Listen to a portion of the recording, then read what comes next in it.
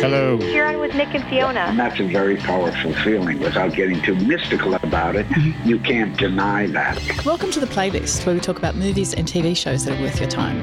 I'm Fiona Williams, and I'm joined by my co-host, Nick Bassine. Nick, what are we talking about today? Today, we are talking about the movie that's out in cinemas, At Eternity's Gate, starring Willem Dafoe, with whom you have a fantastic chat. Friend of the show, Willem Dafoe. He's our first returning guest. That's right. We've had him on before. We are also talking about Counterpart Season 2. That is returning to SBS. And we are talking about what we've been watching. But first, At Eternity's Gate. There's something inside me. I don't know what it is. What I see, nobody else sees. You're a stranger here. You drink too much. You're hysterical, out of control. I don't want to calm down. It's called the act of painting for a reason. Leave me alone! Go away! Don't you see that this painting is unpleasant? The townspeople have signed a petition against you. They don't want you to come back. I can't stay here, Vincent.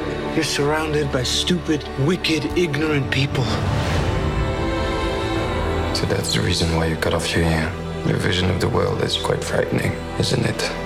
Yes. Sometimes I feel so far away from everything. I think I'm losing my mind. Sometimes they say I'm mad, but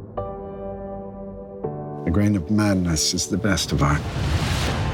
So At Eternity's Gate, as we said, has a friend of the show, Willem Dafoe, starring as Vincent Van Gogh, who is at the latter stages of his career/life, and it's a beautiful film. It's directed by Julian Schnabel, who you may know from Diving Bell and the Butterfly, Basquiat, lots of portraits of artists, actually, and this one is no different. So it looks at his time in regional France, the work he produces there, and his inability to connect with people, people in general. You mentioned his career, and it looks like he has none. Correct, yes. He's relying on his brother for rent money, and he's eking out a living. Well, not even. He's pumping out the paintings, though. They're coming fast and furious, but he gets one good review, but he can't, otherwise he doesn't have a whole lot going on. Yes, quite right. When I said career, he's the doing of the painting, not so much the selling of the painting. And the sketches are piling up, and his contemporaries are successful, and the overwhelming message, and it is well expressed in the film, that he's a man out of his time and his time is yet to come. And he's very conscious of that. He's conscious of he may not experience anything even closely resembling success in his lifetime. And, of course, it deals with his mental health struggles because obviously everyone knows about the ear chopping, and that's dealt with, but it's not a traditional biopic by any means. No, God, no. Yeah, not at all. I really appreciated how much it avoids all of those tropes. There's a lot. It's beautiful. Yeah, it really is. Because he talks a lot about how he sees the world and how the painter's role is to show the audience how the painter sees the world. And so there's a lot of just shots of the sky, and some of it's kind of blurry in a kind of an impressionistic way that he might have painted. And it's very nice to kind of be in it and looking at the world through, I guess, what Schnabel imagines Van Gogh's eyes would have seen. Yeah, and here you can tell it's the same director as Diving Bell and the Butterfly from a few years ago, which was very much POV, right? POV of a person who his blinking of his eye was the only way to communicate with the world, and you would see through his blurry eye. And this is no different. Someone who is disconnected from people with really kind of one means of communicating, and this way it's through his paintings because he has no social skills. It's a tremendous tragedy. Yeah. And it's such a bummer that someone who is such a huge deal, I guess the same could be said for people like Mozart and just amazing artists that weren't recognized. I was going through it and I was on board. I like Schnabel's movies. I love The Diving Bell and the Butterfly. It's amazing. But I was with it. I was enjoying it. And then I won't spoil it or anything, but at the end, for me, there was a punch to the heart. Aww. And I broke down, and I haven't been able to stop thinking about the movie. I think it's just tremendous. Yeah. Yeah. And so, friend of the show, Willem Dafoe, is nominated for an Oscar. We can't say enough how much of a friend of the show he is. Well, that's why we keep mentioning it. Yeah, I mean, I don't think he remembered me. I'm going to be honest. But that's okay. Yes, we spoke actually prior to the Oscar nominations being announced. Otherwise, I might have mentioned it in the chat. But he should win come Oscar Day. You think so? He should. I think he should. You're saying he should as in... It's a beautiful performance, but it's also not showy. So unshowy performances tend not to win Oscars, but it's good that he's nominated. But enough talking about him. Maybe we should talk to him. Yeah, let's hear it. Willem Dafoe, thank you so much for joining us on the playlist. And I've had a bit of a Willem week, I've got to say. I saw At Eternity's Gate on Monday and saw Aquaman last night. So it's quite a big week of you I'm having, talking to you today. But of course, we're here to talk about At Eternity's Gate. And congratulations on the film. It's absolutely beautiful. Yeah, thank you. No, thank you. I'm curious, just off the bat, it's a very good likeness that you bear to the paintings, at least. I'm aware there's a bit of an age difference, but had anyone approached you to play him before, Vincent Van Gogh? No, and, I never thought I looked like him. Nobody really mentioned it. I like to think it happened in the doing. Sure. It didn't really exist before that. Yeah. Sure. I guess a ginger beard and the hair helps too, doesn't it? Sure. So how did this one come about? How did you come to play him now? Well, I've known Julian for 30 years. I've been with him in the studio. He's painted portraits of me. I've worked with him in small ways on a couple of his movies. He's a friend, and he wasn't even sure he wanted to make this movie, but he started working with Jean-Claude Carrière trying to make a script. And when they were working, he told me to look at some material, look at the letters, look at some biographies, and send him some notes. I sent him some notes, then a script came. He still didn't say that he wanted to do the movie yet, and then he told me to come over to his house. We live quite close to each other. Mm-hmm. And I went over and they put a silly fake beard on me and shot some pictures. And I think that percolated with him, those images, and then the script. And then about a week later, he said, let's do this thing. So it was like that. Mm-hmm. It wasn't the usual submission through agents and all that sort of thing. It was a very direct thing among friends. Right. So there was never a question of me not doing it, to my mind. Sure. And, we all think we know the Vincent Van Gogh story of the ear, of course, and the posthumous fame. But very clearly there was so much more that we just don't know or didn't know. Did you know very much going in? I think I'm like most people, and you said it. I thought I knew more than I did. Yeah. And then, of course, when I started research, I learned a lot more. Yeah. And, ultimately, I know Vincent Van Gogh. I've inhabited him. I've played him. But now I know Vincent Van Gogh authority, necessarily. Mm-hmm.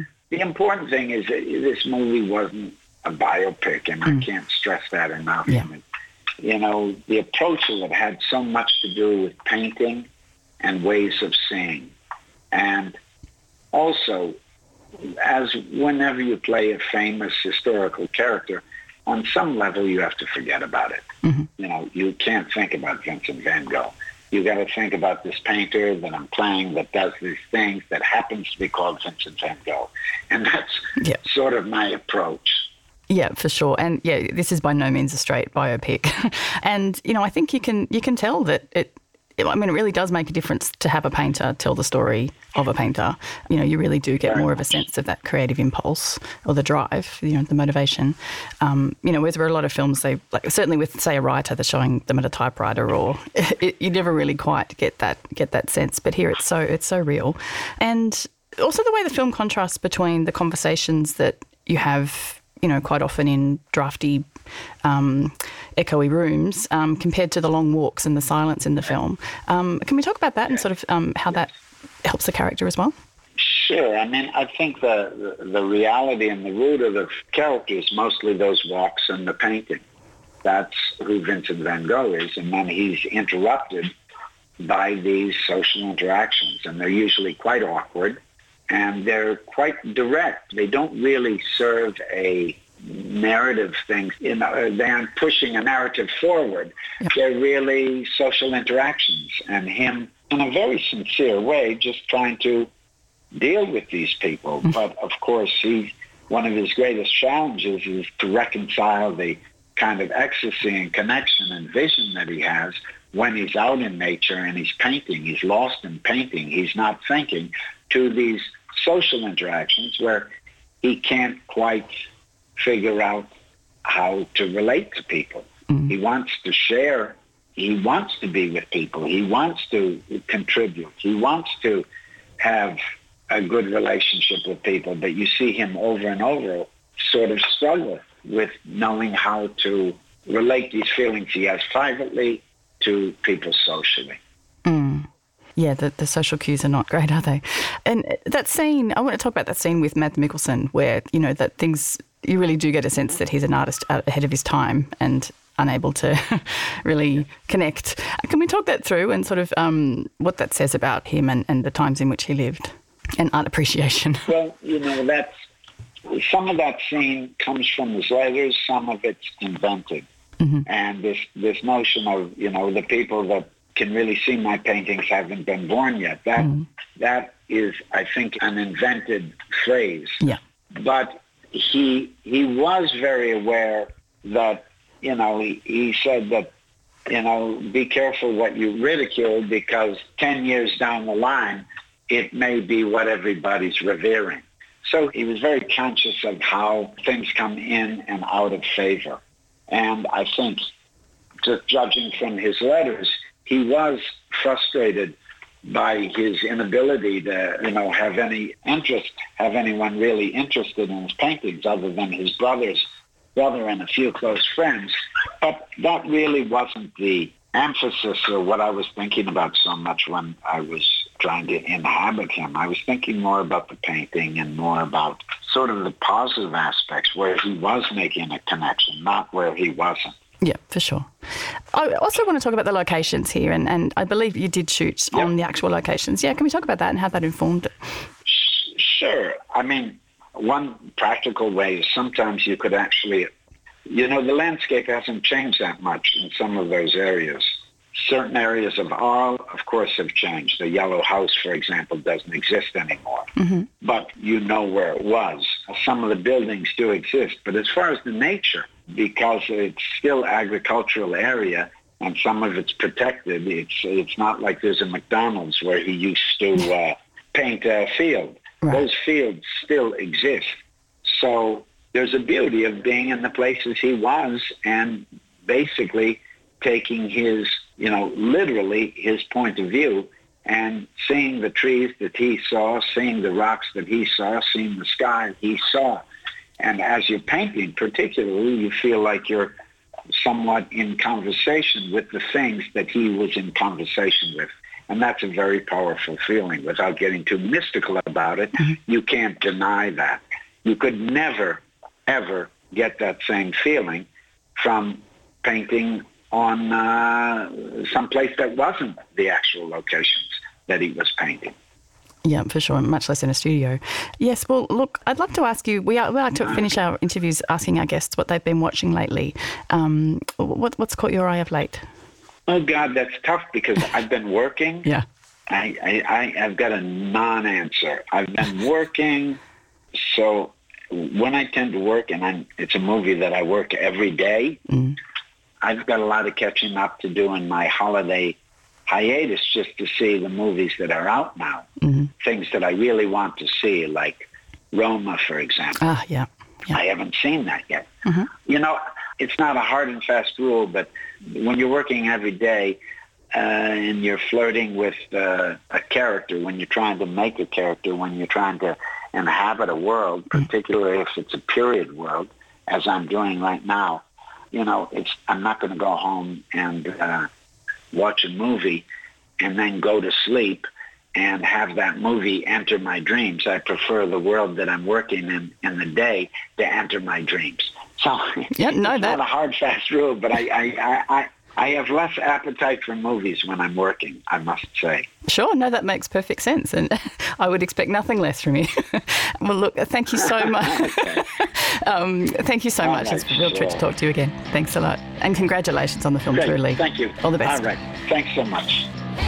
So, of course, Willem Dafoe is watching nothing, just trying to stay in the zone. Gone method shooting his movie, yes. And At Eternity's Gate is now showing in cinemas, and clearly both of us very much endorse the film. It's beautiful. Yeah, absolutely. He's great in it. So now we turn to TV. Counterpart, the J.K. Simmons... And him too. And J.K. Simmons vehicle is coming back to SBS. You might remember we recapped the Series 1 in playlist episodes of Days of Yore. Oh, my God. Who could forget? There was a rousing discussion about the show. We're going to be a little bit more abbreviated, I think, in discussing Season 2. So I've watched the first episode of Season 2, and we're kind of picking up where we left off in Season 1. I don't want to spoil Season 1 for anybody because it's still available to watch at SBS On Demand to binge. Well, sorry, long-time listeners of the show, we spoiled that a long time ago. But if you're new to the show, absolutely stream it, catch up at SBS On Demand. Because this show is fantastic, but it's also a little dense in that there's a lot going on. You probably can't just pick up at the start of Season 2, Episode 1 and be fine. There is a lot of detail and complexity that it does assume you've seen the first one, so it would benefit you to have seen it. There's a few things happening. I mean, the basic premise is that there are these two different universes where everyone has a doppelganger, has the same person, and J.K. Simmons plays Howard Silk, who meets his doppelganger, who happens to be a much more aggressive, get things done sort of person. And one side believes the other side spread this flu to intentionally wipe out a whole bunch of the population, and now there's retaliations. And so we're picking up where diplomacy has kind of fallen apart. There was a big assassination in the finale. Big assassination. Yeah, a lot of people getting shot. Yes. And they've closed down the tunnel between the two. That's right. worlds. So they're not talking anymore, theoretically. And the Howards are stuck in the opposite worlds. So what is going to happen? I don't know. Only watched one episode. Same. But Howard's wife, who has been in a coma, Emily, played by Olivia Williams, she's back. So that's kind of interesting, watching her come back into the world, and they're trying to start the relationship over. But she also doesn't know it's a different Howard. Yeah. So they are starting a relationship afresh. Yes. There's also Claire, played by Nazanin Boniadi. She's a mole. She's Peter Quill's wife. The government is getting closer to finding her out, and that's all very precarious.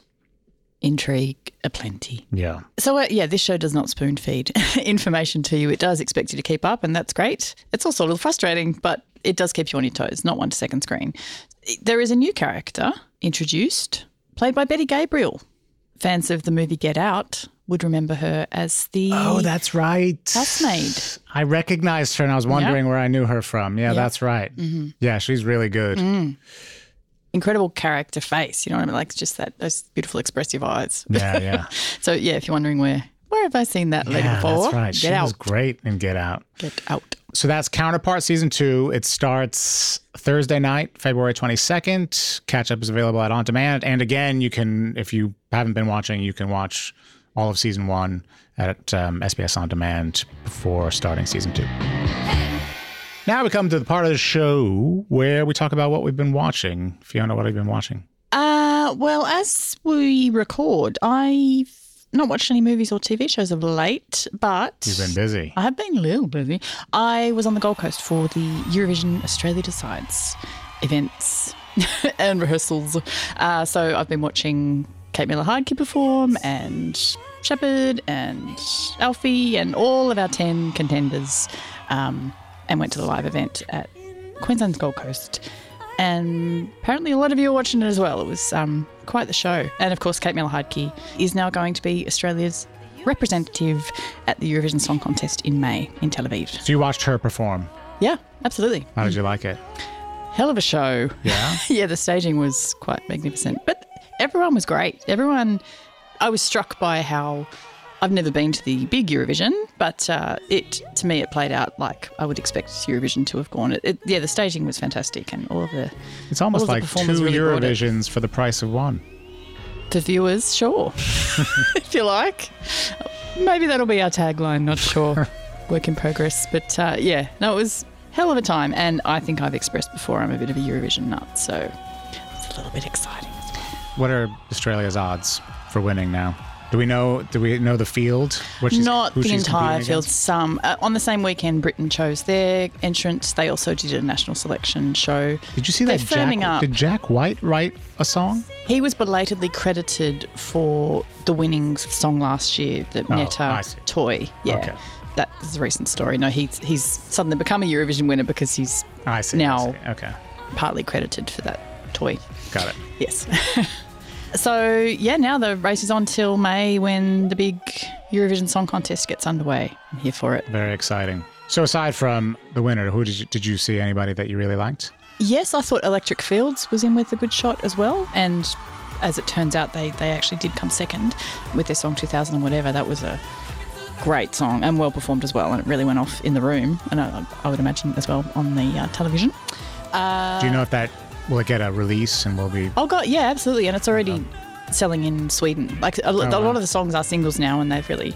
Oh, fantastic. These artists are, they may not have won this particular show, but it's really helped launch their careers internationally. Yeah, so I think everyone's done well out of it. It was great. And for a field of 10 and all of them, the acts were... To see them perform live as well. A lot of people might have had opinions on the songs themselves, but actually then to see how they were realised on stage as performances was something else. Fantastic. And you can actually watch the full broadcast of Eurovision Australia Decides. You can catch up at SBS On Demand. So go do that. So, Nick, what have you been watching? So I caught a couple of films, a couple of talkies. If Beale Street Could Talk, which is Barry Jenkins' follow-up to Moonlight. So it's set in the 70s in Harlem, New York. A woman is having a baby with a man who is in prison for something that he didn't do. Mm-hmm. And so there's a lot of family stuff going on, and they're also trying to get him exonerated, and it's very difficult. Regina King is in it. She's very good. She was nominated for an Oscar. Supporting actress, Yep. She won the Golden Globe as well, so she's potentially the hot favourite. Oh, yeah. So she's got a lot of momentum. Buzz. I liked it. I think it's really good. It's really well done. I think maybe there's a little bit of high expectations after Moonlight, which was, it was the Best Picture winner. Not that eventually needs to, yeah, that's right. Not that needs to mean anything, but. Oh, well, that leads to a certain expectation. I think so. Mm-hmm. And so I had a little bit of an expectation of something just as groundbreaking and wonderful, but I think it's really well done. It's very lyrical, and there's lots of, long, languorous shots of people smoking cigarettes and close-ups on people's faces for long periods of time, which is all nice. It didn't carry me away necessarily, but I think it's really good. It's based on a James Baldwin book. There's one moment that I don't think plays like it's meant to play, that features a little bit of domestic violence, which may have been very different many decades ago when it was written. But here it kind of stands out, and it's really uncomfortable, but we're supposed to just kind of move on. But it's a weird, it's a strange little moment that felt like kind of took me out of things. But it's good. Yeah, no, I've not seen it, unfortunately. I couldn't get to any of the screenings. But that's out this week. It's out this week. Right, yes. It's in cinemas now. Okay. And you said two. What was the other one you've watched? Alita. Battle Angel. So this is a Robert Rodriguez movie. Huh. Who knew? It's a young adult story set in a post-apocalyptic future, of course, about a female cyborg who is reactivated, and she discovers that she's more human than maybe anyone anticipated. I've gone on record saying I do not like these kinds of movies, and I'm not even sure why I went to see it. Because like Ready Player One. Oh, yes. What's that one you saw that I knew was going to be trouble? That Peter Jackson produced one. Oh, Mortal Engines. Yeah, same kind of stuff. I can't stand these movies. Also, there's a real video game element because you watch her kicking a lot of butt, which it looks pretty good. But when they zoom in on her face and show her laughing and it's better than zooming in on something else like a lot of other movies do. Oh, well, no, yeah, that's not this kind of movie. The effects are very unsettling, and Yeah, it was upsetting how they made her smile, and it just looked really weird. Is it the Dead-Eye Polar Express kind of? Yeah, a little bit. So, I mean, if young adult romantic stuff is, if you're into that kind of thing in a post-apocalyptic future, this might be your bag, but I think it stinks. Okay.